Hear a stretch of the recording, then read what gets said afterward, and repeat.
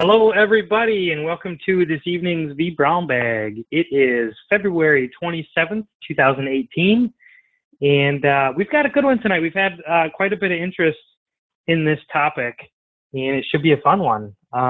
We've got Raf talking to us about preparing for GCP Cloud Architect. You want to tell us a little bit about what we're going to do tonight? Sure. First of all, thank you guys for having me here.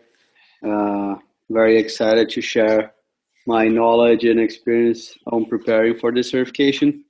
My name is Rafael Soero, and currently I'm a pre-sales engineer with Google Cloud.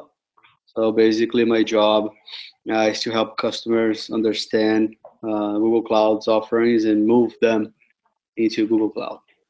Prior to that, I worked for AWS for almost 3 years in various roles. And prior to AWS, I worked for EMC Corporation for about 13 years. Awesome, thank you. So, just a couple housekeeping things before we get to the good stuff. If you are watching this, you probably know where to find us. We are on Twitter at VBrownBag. We also have our Latin America channels and our EMEA channels. So follow them on Twitter. On the right-hand side, you can see our shows, shows around the world, different times. So check those out. Tell your friends, tell your family, all that good stuff. As usual, you can always ask questions in the questions channel if you're watching live. If you are watching this recorded, you can, fire something off on the Twitter hashtag, and we'll try to get back to you. We will be watching the Twitter hashtag VBrownBag during the show. So if you have questions, you can also fire them off on Twitter, and we'll try to get those answered for you. I am Anthony Hook, and with us this evening, Angelo, you want to introduce yourself? Thanks, Anthony. Thanks for giving me an opportunity to co-host with you today. Hi, everyone. Angelo Luciani, a blog at virtuwise.com, and just happy to be here with the team. So with this crew, and Tom's here also, Tom Green. I didn't get him pictured because he joined late and didn't make the cut. So he's hanging out with us too. So with the three of us, we should try to maybe get something answered. We'll do our best. Shoot us a question.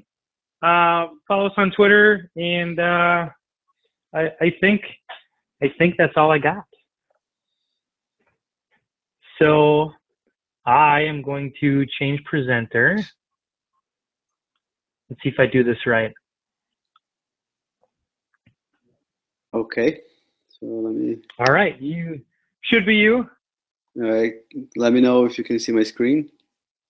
We got it. I see a Google Doc. All right. So, well, first of all, I need to put a disclaimer here. That this webcast it's not intended to make people pass the certification exam. My objective here is help guide people on what to study and how to prepare for the exam. I think things should not come easy. Not because I believe on that, but also I accept the terms and conditions when I took the test. So I'm not gonna be telling you exactly what questions fall on the exam. It's just like a guidance on how to prepare. And that's the fun part. You as you study, you learn, and as you learn and get prepared, and as you feel prepared, you go and take the exam. The other thing is I'd like that to be interactive. So if you guys can ask questions via the chat or Twitter, please do. I'm here to interact with you. I think it's a better way to go about this session than only me talking. All right. So Anthony, I would like if you can fire off a question there, like how many people, like if they have experience with cloud, and then a second question if they are like either AWS or Microsoft Azure certified, just to get a gauge like on the audience. Yeah. Let me see. The last poll we had was from 2016. So questions, can you say those again? Yeah, like how many people have cloud experience or cloud experience? Yes and no. We can get how many of them, and then if they are either AWS or Azure certified. Also, yes and no. All right. Do you have cloud experience? So let me see if I can do this. Okay. We're doing this on the fly. Select a poll. Do you have cloud experience? So for attendees that are viewing, if you guys are awake, if you can vote, I think I did that right. Do you have cloud experience? Organizers we are getting some and panelists responses. cannot vote though, so just keep that in mind. Sure. Yeah, we've got 70% of the people voted so far. Yes. 64%. So maybe we had some more people join in. 73. We'll leave that up. And while we're doing that, I'm going to make the other poll. So what was the other question? If AWS or Azure certified.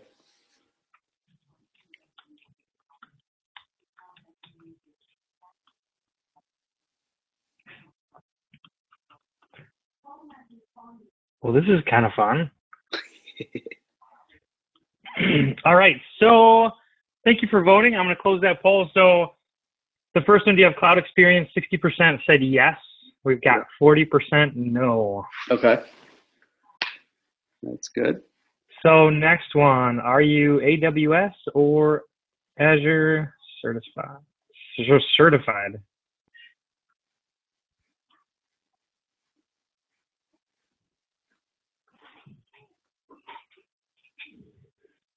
Couple yes. We've got 29% yes and 25-75. Okay. Yes to no. So far, we'll leave it up for a little bit.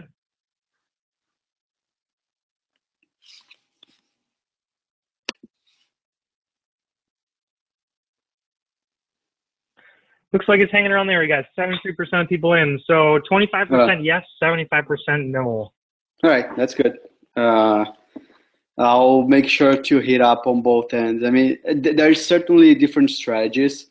Like if you have experience with the cloud and you are certified, it makes things easier, right? So let me explain how I prepared for this certification, and then I'll go through the basics for the people that are starting, maybe from scratch. So like I said, I used to work for AWS before, and I was AWS certified. So I got all of the associate certifications for AWS, as well as the SA professional. So I had like 4 out of the 7 that AWS had available, and that definitely helps you prepare for Google's Cloud Architect in both ways. One that you use to kind of that cloud nomenclature and the cloud aspects of building applications and planning and designing for applications, but also a lot of things are the same, right? So either AWS or Azure will have or instances, the VMs. Google has the same thing, the load balancer, the networking, and so on. So that like by having that experience, it helps you prepare. In my case as well, not only that AWS experience helped, but prior on taking the Cloud Architect exam, I was interviewing for Google as well. So as part of the Google interview, I had to do a demo. So the way that I did the demo was basically I had to create a free trial account. I deploy some services there, understand, because I had to like pitch a cloud solution to the panelists. So that helped me a lot on basically translating the services from AWS to Google, right? And then after I joined Google, I decided to go after the certification. I studied more, and I'll tell you guys what I did to study. And then I was able to achieve the certification. So again, that might look a little out of context for someone that doesn't know or hasn't worked with the cloud, but my recommendation is, regardless of your level, know these concepts here and deploy those services. So all the services that I'll show you here, up until this bullet here. Make sure you not only know what they are, but make sure you deploy it. So I put here a little tip. So every time I'm working or trying to learn new service, I try to come up with scenarios. To me, that's the best way to learn something. So I create some like basic scenarios in my head as if I was going to implement for a customer, and then go about and deploy them. So in this case, like think about like a two-tier application, front end web servers connecting to a backend databases, 2 regions, 4 zones, and I can go over a little bit of what regions and zones are, but that should be the basics of your architecture. And then go about learning Google specifics. So one thing that is very important on Google is projects and billing accounts and how they related to each other, right? So on Google, you may have one Google account, which becomes the billing account, and then you may have multiple projects under the billing account. So what that means is that each project will have its own set of resources, its own policies, its own permissions. And if you want to segregate, the projects will not talk to each other. And by doing that, you can have separated billing by projects. So that relationship between projects and billing accounts, very important. Also, deploy networking. So on Google, we call it VPC, Virtual Private Cloud. Okay, and that's kind of misleading because AWS also calls VPC, and it's pretty much the same concept until it's not. Okay, so both it's about networking, but the way that Google and AWS works with networking is different. So make sure you deploy it and understand how VPCs work with Google Cloud. And the way, if you see here, I added like custom VPC. The reason I say that is because when you create an account and you create a project, you get a default VPC, right? And that VPC will have subnets, have everything configured for you. The thing is, if it's configured for you, you won't go through the mechanics to create a new one, and you won't know what's going on. Again, practice brings you that experience that will definitely help you when taking the test. The test about architecting solution, but a lot of questions rely on your experience. So by going through these mechanics of configuring things, it will give you that experience that you need to take the exam. Okay, so start with a new account. Sign up for a trial. Understand that your account will be the billing account in that case. Create projects. Within a project, create your networking, right? And if you see here, I said 2 regions, 4 zones. So if you're creating a custom VPC, you can choose where your network will be sitting or will be configured. So you can create a networking that will span 2 regions and 4 zones. Just to explain a little bit about what zones and regions are. So a region is a group of zones, and zones are independent facilities from each other within the region. Okay, so if you're deploying an application, you're looking to have fault tolerance and high availability. So when you are deploying components, you want to deploy components in multiple zones within the region, right? Because if one zone fails, the others will still be working, and you have resiliency on your application. Okay, the default VPC networking, you will set up a subnet in all of the zones. So currently Google has about 15 regions and about 56 zones. So you will have one subnet for each zone. But if you're doing a custom VPC, you can only deploy those subnets in the zones and regions that you want to use. Okay, so I would definitely recommend you going through those mechanics. Google Cloud Storage is Google's object storage service. And within GCS, there are tiers. So make sure you understand the tiers, cold line, nearline, regional, multi-region. Very important because, again, as you see the questions, right? They will not ask what types of GCS options you have, but they will give you scenarios, right? So for example, GCS code line is for infrequent access data. So let's say you have data that you need to store, but you don't access frequently. So code line would be a good use case for that. So you would see a question in a scenario format, right? Customer X, Y, and Z has like 100 terabytes of information that they barely use. What kind of solution would be the best for this use case?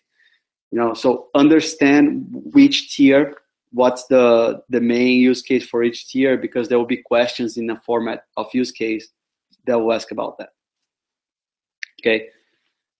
VMs. So our virtual machines are our virtual servers, right, on Google Cloud.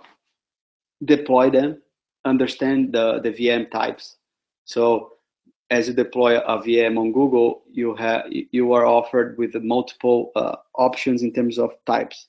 So how much CPU and memory do you want? So we have templates for VMs that we call VM types. So you select one, and deploy your VM. But also we have what we call custom VMs. So if the templates don't fit your need, you can have custom VMs, and you choose the right amount of memory and vCPU that you need, for your use case. So again, deploy both of them. Deploy a standard VM and a custom VM. See the difference. See how you choose that. Understand how they work. Instance groups. So the real beauty of the cloud is elasticity, right? And how you can scale in and out as needed. So instance groups is the configuration that will allow you to set up auto scaling. So auto scaling is basically what will trigger your group of instances or VMs to grow or shrink. So in a better use case here in this two-tier application, right? Let's say this is a website that's like writing data into a database, and all of a sudden it becomes very successful. So I'll probably have a load balancer in front of it, and then I'll be directing traffic to multiple servers. Let's say currently I have 4 servers, but traffic grows so much that I need more capacity. I can have an auto scaling configuration that says if my network traffic in each instance goes above 80% of utilization, deploy 2 more instances, okay, or 1 more, depends on the number that I want. So auto scaling will be checking those metrics, and if it hits the threshold, it will add more VMs. And the opposite is also true, right? If my network utilization falls under 30%, kill 1 or 2 VMs. Because why am I wasting money if I'm not fully utilizing the resources? Okay, so all of that scalability, elasticity is configured through auto scaling, and that's part of the instance group. So again, configure an instance group, look at the auto scaling setup, health check as well. Within an instance group, you can have some basic health check to make sure that instance is working. So I can configure, for example, ping on port 80 or 443 to make sure my web server is up and running, right? If it's not, just delete the server, spin up a new one. Because at the end of the day, it's about reliability and making sure my application is up and running. Differences between single zone and multi-zone, and that goes, I think.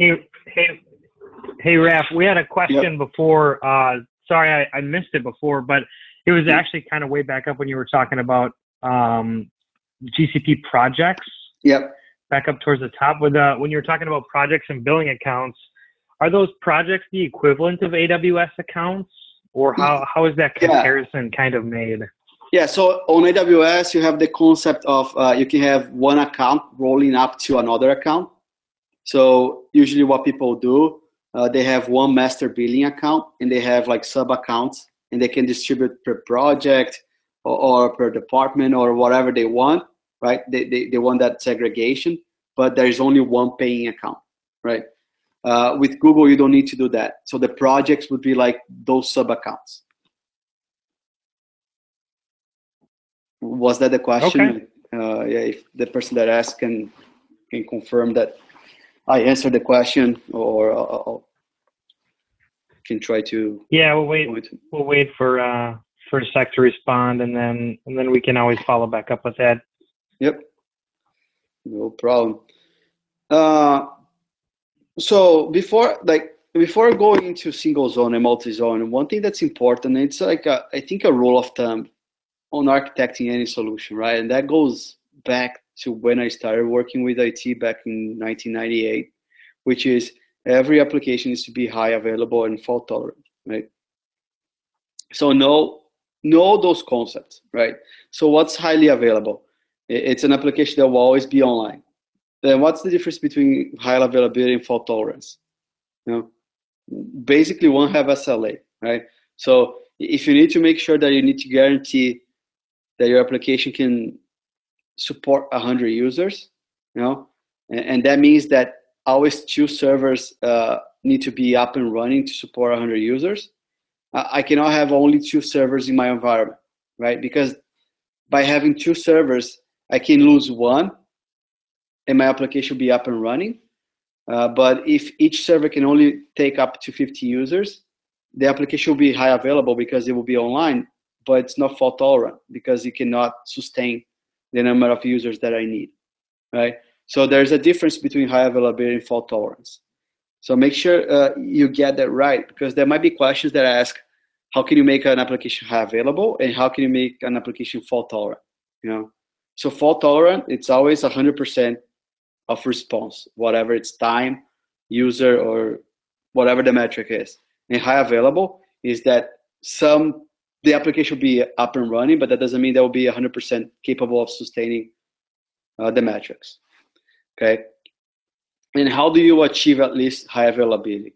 Don't put all your eggs in one basket, right? So don't put all your servers or all of your resources in one zone. Every region on Google offers at least 2 zones, and our goal is to have at least 3 zones per region. So we want to be as highly available as possible, right? So make sure when you deploy your resources, make usage of the zones. So when you are creating your instance groups, you can define that, right? You can say, use all the zones available in the region, use only 1, use 2, use 3. Okay, so look at those configurations when configuring the instance groups.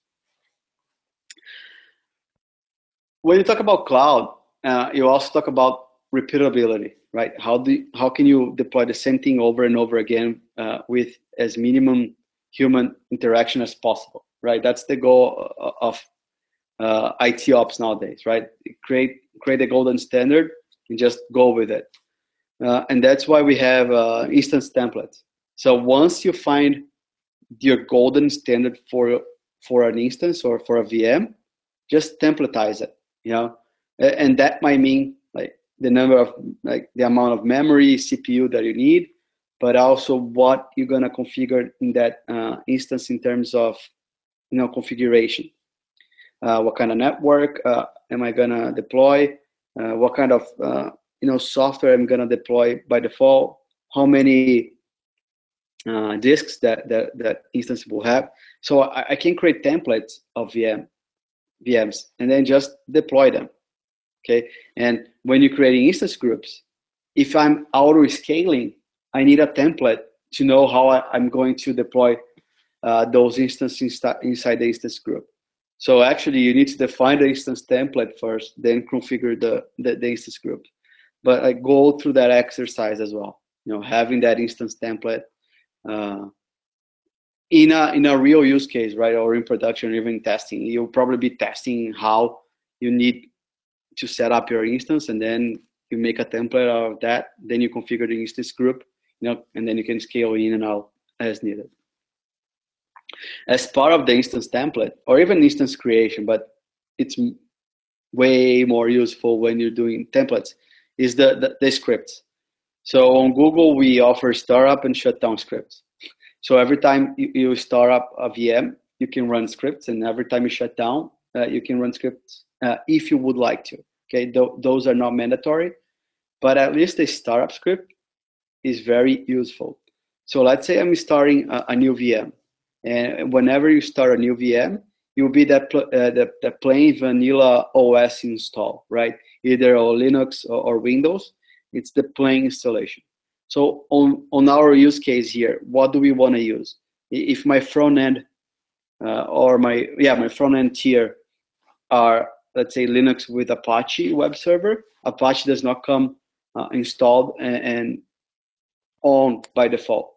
So I can use my startup scripts to install the packages for Apache and make that service always running, right? So I can use my startup script to finish configuring or start configuring my instance. So I can install Apache, I can update the repo, I can download files to my instance, right? Because if I only install Apache, my website or whatever the application is running there will not be there, right? So I can install Apache, download my application files from an object storage, right?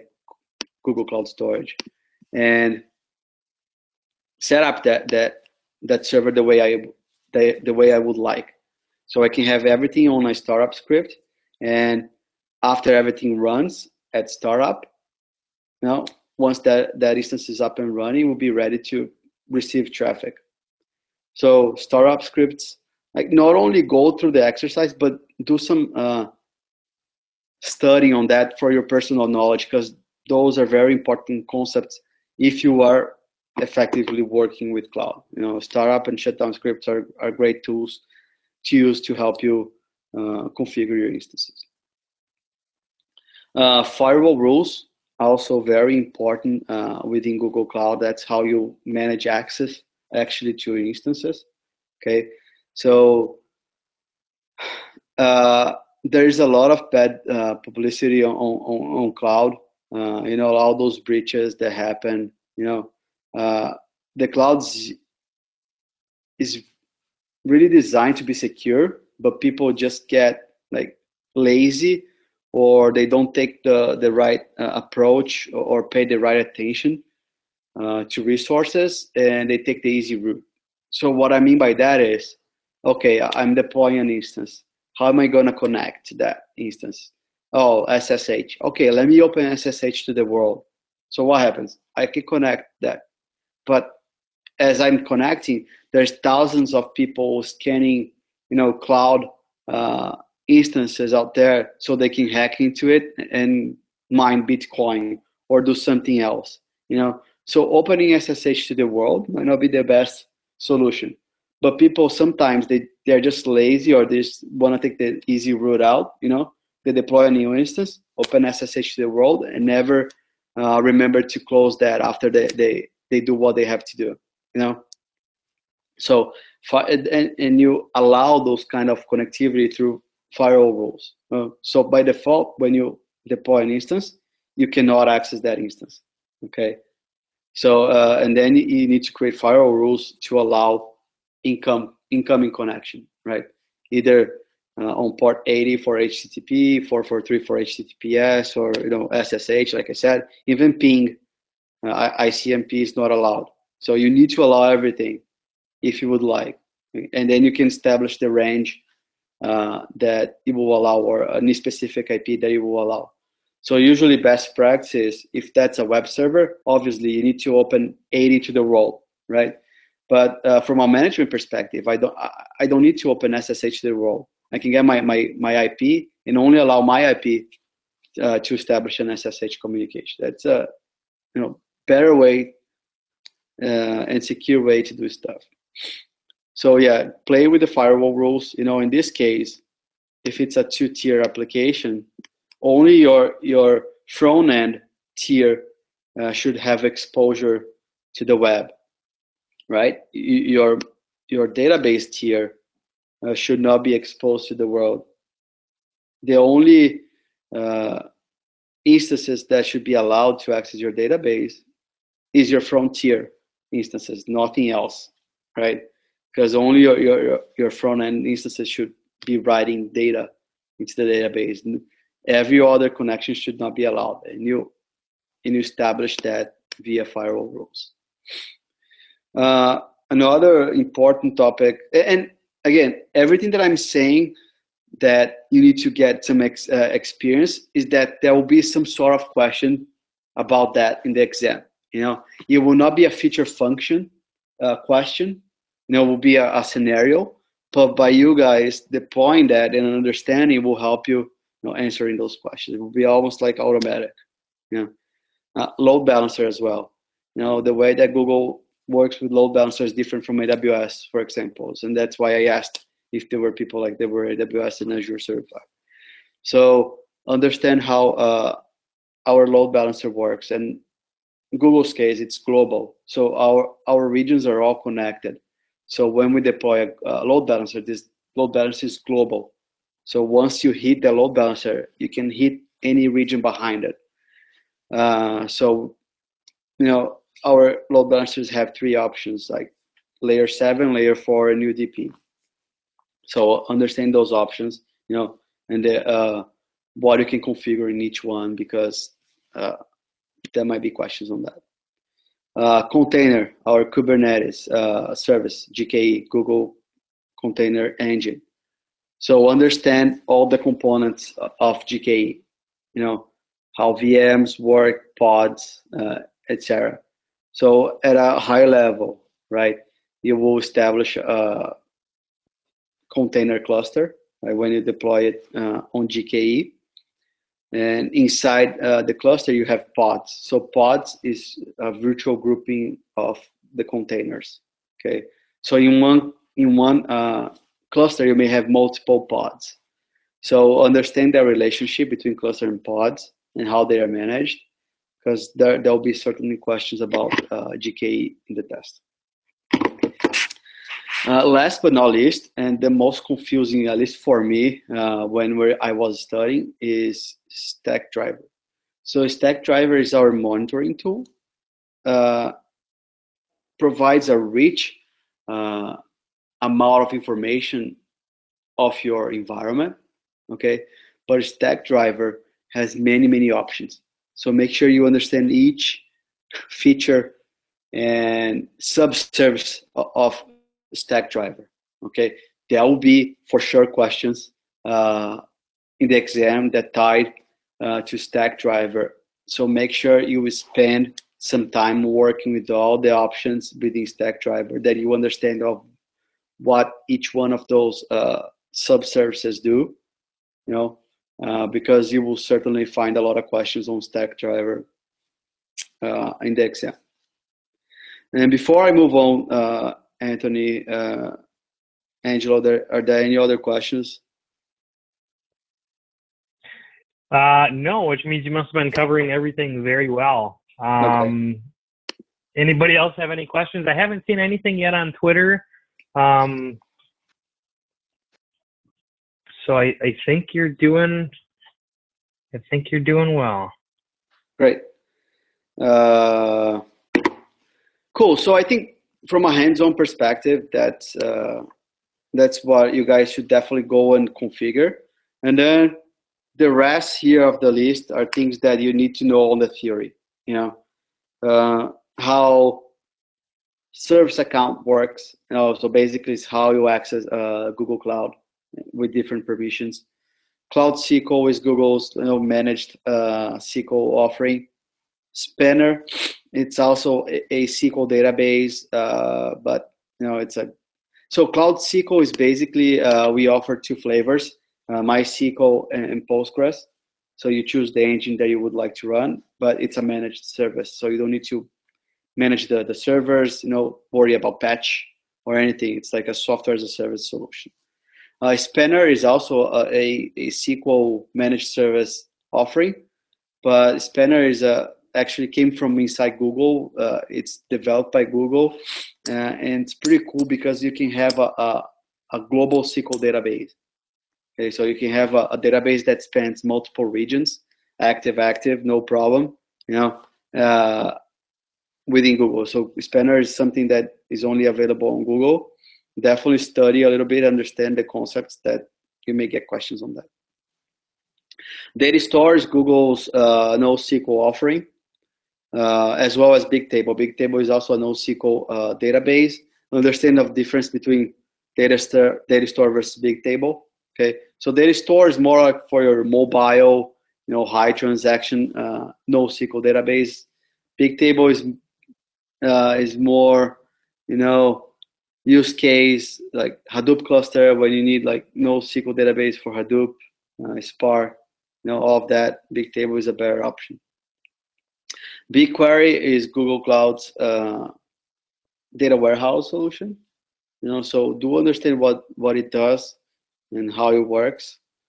Dataproc is our managed Spark service. So it's basically running Hadoop Spark, on GCP. Again, managed. You don't need to worry about managing the services. You just load your jobs there and it will work.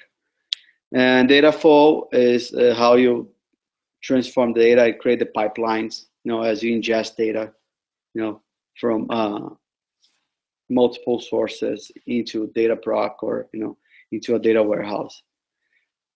Because the names of the services are very similar, make sure you know what Dataproc is versus Dataflow, especially if you're starting with Google, you will see those names interchangeably in the exam. So make sure you really know what each one does, so you don't get confused like I did when I was taking my exam.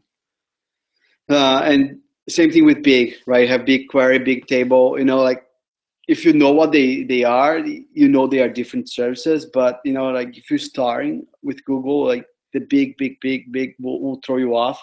So make sure you really understand what BigQuery is versus Bigtable versus Google Cloud SQL versus Cloud Store, Data Store. General concepts, okay? So make sure you know what DevOps is, because there might be some questions on DevOps and CI/CD, continuous integration, continuous delivery, continuous deployment. Make sure what those terms are, because there might be questions. Again, all of the questions are use cases, so they might throw those nomenclatures there. Make sure you know what it is so you can answer accordingly. Again, in terms of general concepts, understand what rolling updates are. Okay, so you have application v1. I want to do a v2. What's the best rolling update model? Is it A/B testing or canary updates? Is it a functional testing or end-to-end? So make sure you understand that, because it might change the outcome or the response. I talked about high availability, and then it goes further here. Anthony, I can share this document with you. I don't know if you will post. You can post in a website, or I can create a PDF of that. We will, yeah. Okay. Yeah, at the end, we'll follow up with you, and we'll get any materials that you want to post along with this. Okay. And I think we'll put them in the YouTube description too. Okay. So cool. If you're watching this later, check the description or our website. Somebody's got them somewhere.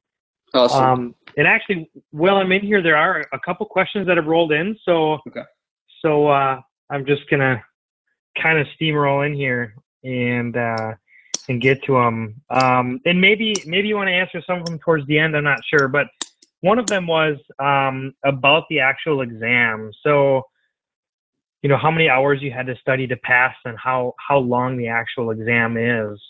Okay. Is one of the questions. Another one was about free accounts. Can you get free accounts for Google like you can with AWS for taking the test? Yeah. All right. So, and are there any? Go ahead. All right. So before I forget the questions, how long I studied? I probably put a good 40 to 60 hours of study. But again, I had AWS knowledge, so that helped a lot. And plus, I was interviewing for Google, so I was forced to do a demo interview. So I had to deploy stuff that they asked me to do it. So that helped me study as well. So counting that plus, after I joined Google, studying for the certification, it was a good 40 to 60 actual hours. So on my timeline, that was about 2 months of studying. That might vary per person. About a number of questions, I don't know if we disclose. I will show all the URLs for details on the test, and we can like look for that together. But honestly, I don't remember on the top of my head. I don't know if we disclose that. Let's look at the public information here and see if it's in there. And what was the third question? Oh, free accounts. Yes, you can have a free account. It's called free trial account, and you get $300 of credits, and $300 on GCP can take you long ways. Okay, so that $300 is good for a year. So basically, you get a free account for a year. There are other ways where you can get quote unquote free access to Google, and I'll go over that as well. Okay, so since I'll share this document with you guys, I'm not going to go through all the bullets, but you can read here. So just make sure you understand those concepts. And then I would like to go through, public information, what's available, some things on extra content on how to study. Raphael, just before you jump into that, there's one question that came in. Okay. We have a recent grad with 3 AWS associate certs, and he's asking, is the GCP certification targeted towards experienced professionals? Yeah, so AWS has 2 levels, right? Associate and professional. Google has 1 level. So I would say GCP tests more in line with the professional level of AWS than the associate. Okay. But that doesn't mean people cannot take it. Like it's all about getting your hands dirty. One thing that I am completely against is people that take the easy way out. Like go buy a training that is fully focused on getting them certified, because at the end of the day, you're not getting any experience and any knowledge. You're only basically decorating things to go and take the exam. So I truly believe if you get your hands dirty and deploy the things that I listed there, plus the conceptual knowledge of the rest, you'll be able to go and take the exam. Because by getting your hands dirty, you're actually learning things. You're absorbing content and the knowledge. Does that make sense? Yeah. Yeah, I follow it. We'll see. They can follow up if they have any other questions. Okay. But I don't have any AWS certs, so I can't speak to that level of difficulty. But it would make sense to me the way you explained it. Yeah. So so get your hands dirty. That will help. Like if you follow this, obviously it's not the only thing that you need. So, but let's go and see what's publicly available, right? So if you go to google.cloud.com/certification, let me go 1 level back. You will find all the certification available. We currently have 4: professional cloud architect, professional data engineer, G Suite administrator, and G Suite. So our focus here is on cloud architect. Let's look at the details. So here they tell you what they are assessing. Plan and design cloud solution architecture, manage, provision the cloud solution infrastructure, design for security and compliance, analyze and optimize, manage implementation, ensure solutions operation and reliability. Okay, from my perspective, planning and design is like that paper solution. You draw things and connect dots, right? So this would be bullet number 1, bullet number 3, and maybe 4. But everything else, to me, it means that you need to get your hands dirty. Managing provision. You gotta go and deploy. Manage implementations. It's implementation. Ensure solution operations. That's all about your environment. So again, I cannot emphasize enough that you need to go and experience the services. 2 hours. It's the time you get. I'm pretty sure that, well, I don't know about Google. I can double check, but I know at AWS, if it's a non-English test, they give you an extra half hour. I can double check that for Google. But you can prepare on the worst case scenario. That would be 2 hours. $200. path for success. So they give you some things here. So let's look at the outline of the test. I will not go through the details because I want to keep that like within the 1 hour range. But look at the sections. Design and planning cloud architecture. What that entitles. Managing and provisioning. So they will give you all the sub sections here. Designing for security. Analyzing, optimizing. So they will explain what each thing means in terms of the sections in the exam. Pay attention to this, because I personally got a question on Python. I had other people getting questions on Java. They were not hard questions. It's more of common sense than anything else. I am a person that's like pure infrastructure background. I have zero development or coding background. I never like to code or develop things, but I was able to answer because it's common sense. Even though I hate coding, I have to know the bare, the bare minimum. From my sysadmin days, and then working on the field, implementing stuff. You always have to create scripts. When I started working with cloud, there's a lot of APIs and things that you need to deploy using the SDKs. So you kind of pick up the basics, and if you know the bare minimum, don't let this intimidate you. Section 6, all about Stackdriver. Okay, so make sure you get your hands dirty on Stackdriver. There's a lot of questions on that. Okay, so that's the outline. Make sure you read and understand what they're looking for. But also case studies.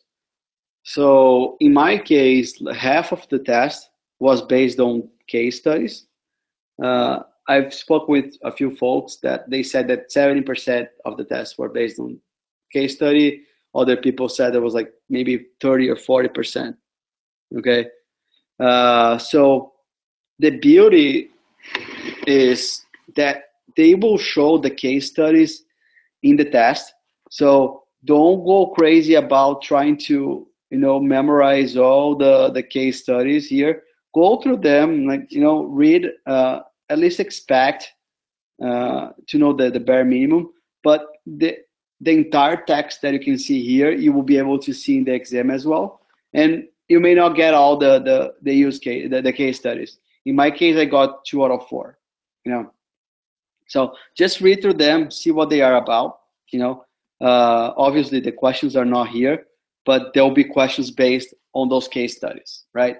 The questions were not straightforward, and what I mean by that is you may go and read all of that, and the questions did not even make sense in relation to the case study. So you may get a question that it's blatant what the answer is, or you may get a question that barely has anything to do with the case study. So you need to rely on your other concepts that I listed on that list. That might be a key to answering the question of a case study. I don't know if that makes sense, but I think my message here is go through the case studies, but don't worry about memorizing all of them. That they will be presented during the test, and basically you have a split screen where you can read the case study and then read the question about it. What else? Quick Labs. So Quick Labs is our labs platform, self-paced labs, and we actually, if you go back to the page here on the certification, one of the steps, one more, practice with Quick Labs, right? So they list 2 quests of self-paced labs that you can take to practice, okay? And that's the second way on how you can get quote unquote free access to a Google account, right? So on Quick Labs, they manage the Google account. So once you sign up on Quick Labs and enroll on the Quest, every time you run a lab, Quick Labs will give you a Google account for you to run the exercise. And once you're done, that account goes away. So you don't need to worry about, spending your $300 credits with those exercises. Okay, Quick Labs will give you a burner account, right? The thing is, some of the labs require you Quick Labs credits, and I'm pretty sure they cost like $1 each credit. So it's not a lot. So you can buy in bulk. So like the more credits you buy, the more discount you get. I highly recommend you guys going through those quests. There's a GCP Essentials one. There is a Cloud Architecture one that even the description says it's like a certain exam practice. Highly recommended that as well. Okay, go through those self-paced labs.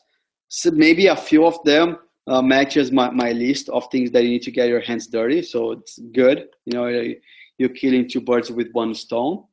But so if you want to follow the recipe, do the quest, or if you want to do on your own, create a free trial account and do it yourself. Okay. Another way to prepare for the exam is you can go to Coursera.com, and there is a Google Cloud Architect course or Coursera. It obviously costs more money, okay, but it's basically the same class that we sell to customers, or that we sell publicly to anyone to go and sign up to a real instructor-led class. We basically recorded that content in videos, in chunk of videos, so you can watch the lecture and then do the labs. So the labs that you can get through Coursera are the same labs that you would get in instructor-led training. So they are like quote unquote more advanced because they are meant for that you can do over a larger period of time. So if you see here, each of those lab on the Quest are 30 minutes in the instructor-led training, and then Coursera, the labs are supposed to take like an hour or an hour and a half. So they are more elaborate. Okay. So if you're feeling like spending the extra money or going the extra mile, definitely take a look on Coursera and the training there. That's honestly what I used to prepare for my certification.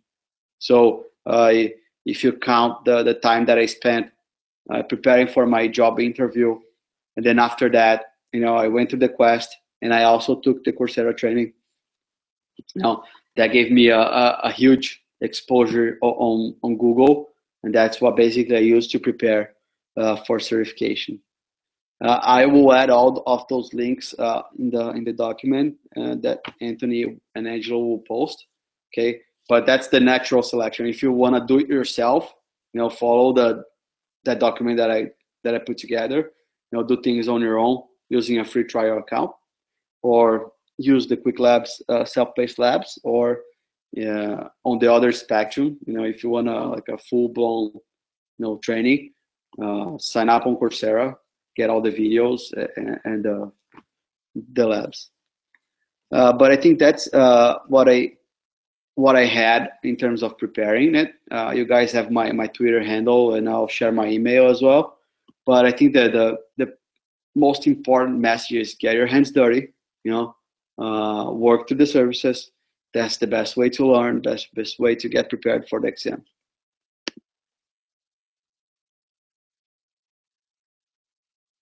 Angelo, awesome. I don't know if you guys have anything to wrap it up, but I think that's all I have. You guys feel free to. I know that there are some people watching live, some people that watch the recording session. I'll leave my contacts, and you guys can feel free to reach out to me. Awesome. Do you have any other questions before we go that anybody wants to ask while we're live? Looks like Graham found that 8 credits on Quick Lab. 8 credits are $8, and it looks like unused credits expire 6 months after purchase. So if you're interested, just use them. That sounds awesome. Actually, I didn't know that was a thing. Those quick labs. So that's a pretty cool deal. Yeah, absolutely. So we, aside of those quests, we have a huge like portfolio of like standalone labs, self-paced labs that people can go, and just take it. So if you're interested on machine learning or AI on Google, you can just go and do those self-paced labs about a specific service or area of expertise. Awesome. Any other thing before we wrap this up? Not from my end. I'll give you all the links and the documents, but I would really like to appreciate and thank you guys for having me. If you guys like, maybe we can like do something more on Google. Like I'm always looking for ways to share my knowledge, and hope people enjoy this. Awesome. Yeah, we're always looking for more presenters. So I'm sure we can be in touch if you're interested in doing something else. Sorry, Angelo, Yeah. were you going to say something? Yeah, there's one question, Raphael. The professional cloud architect and the professional data engineer, can they be taken? Do I need take one before the other, or can they be taken at different stages? No, they can be taken different stages. They're kind of parallel tracks, right? They're not required to be taken like in a certain order. Okay, thanks.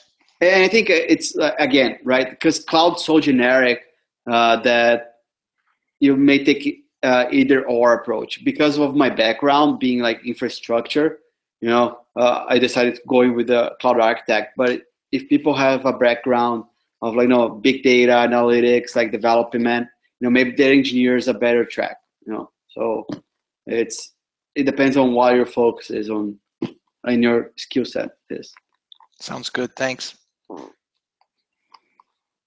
Awesome. Well, I will stop the recording here. Thanks everybody for joining, and catch us on our next show tomorrow evening at 1.5 hour later. I think that's the right time. Then we started tonight.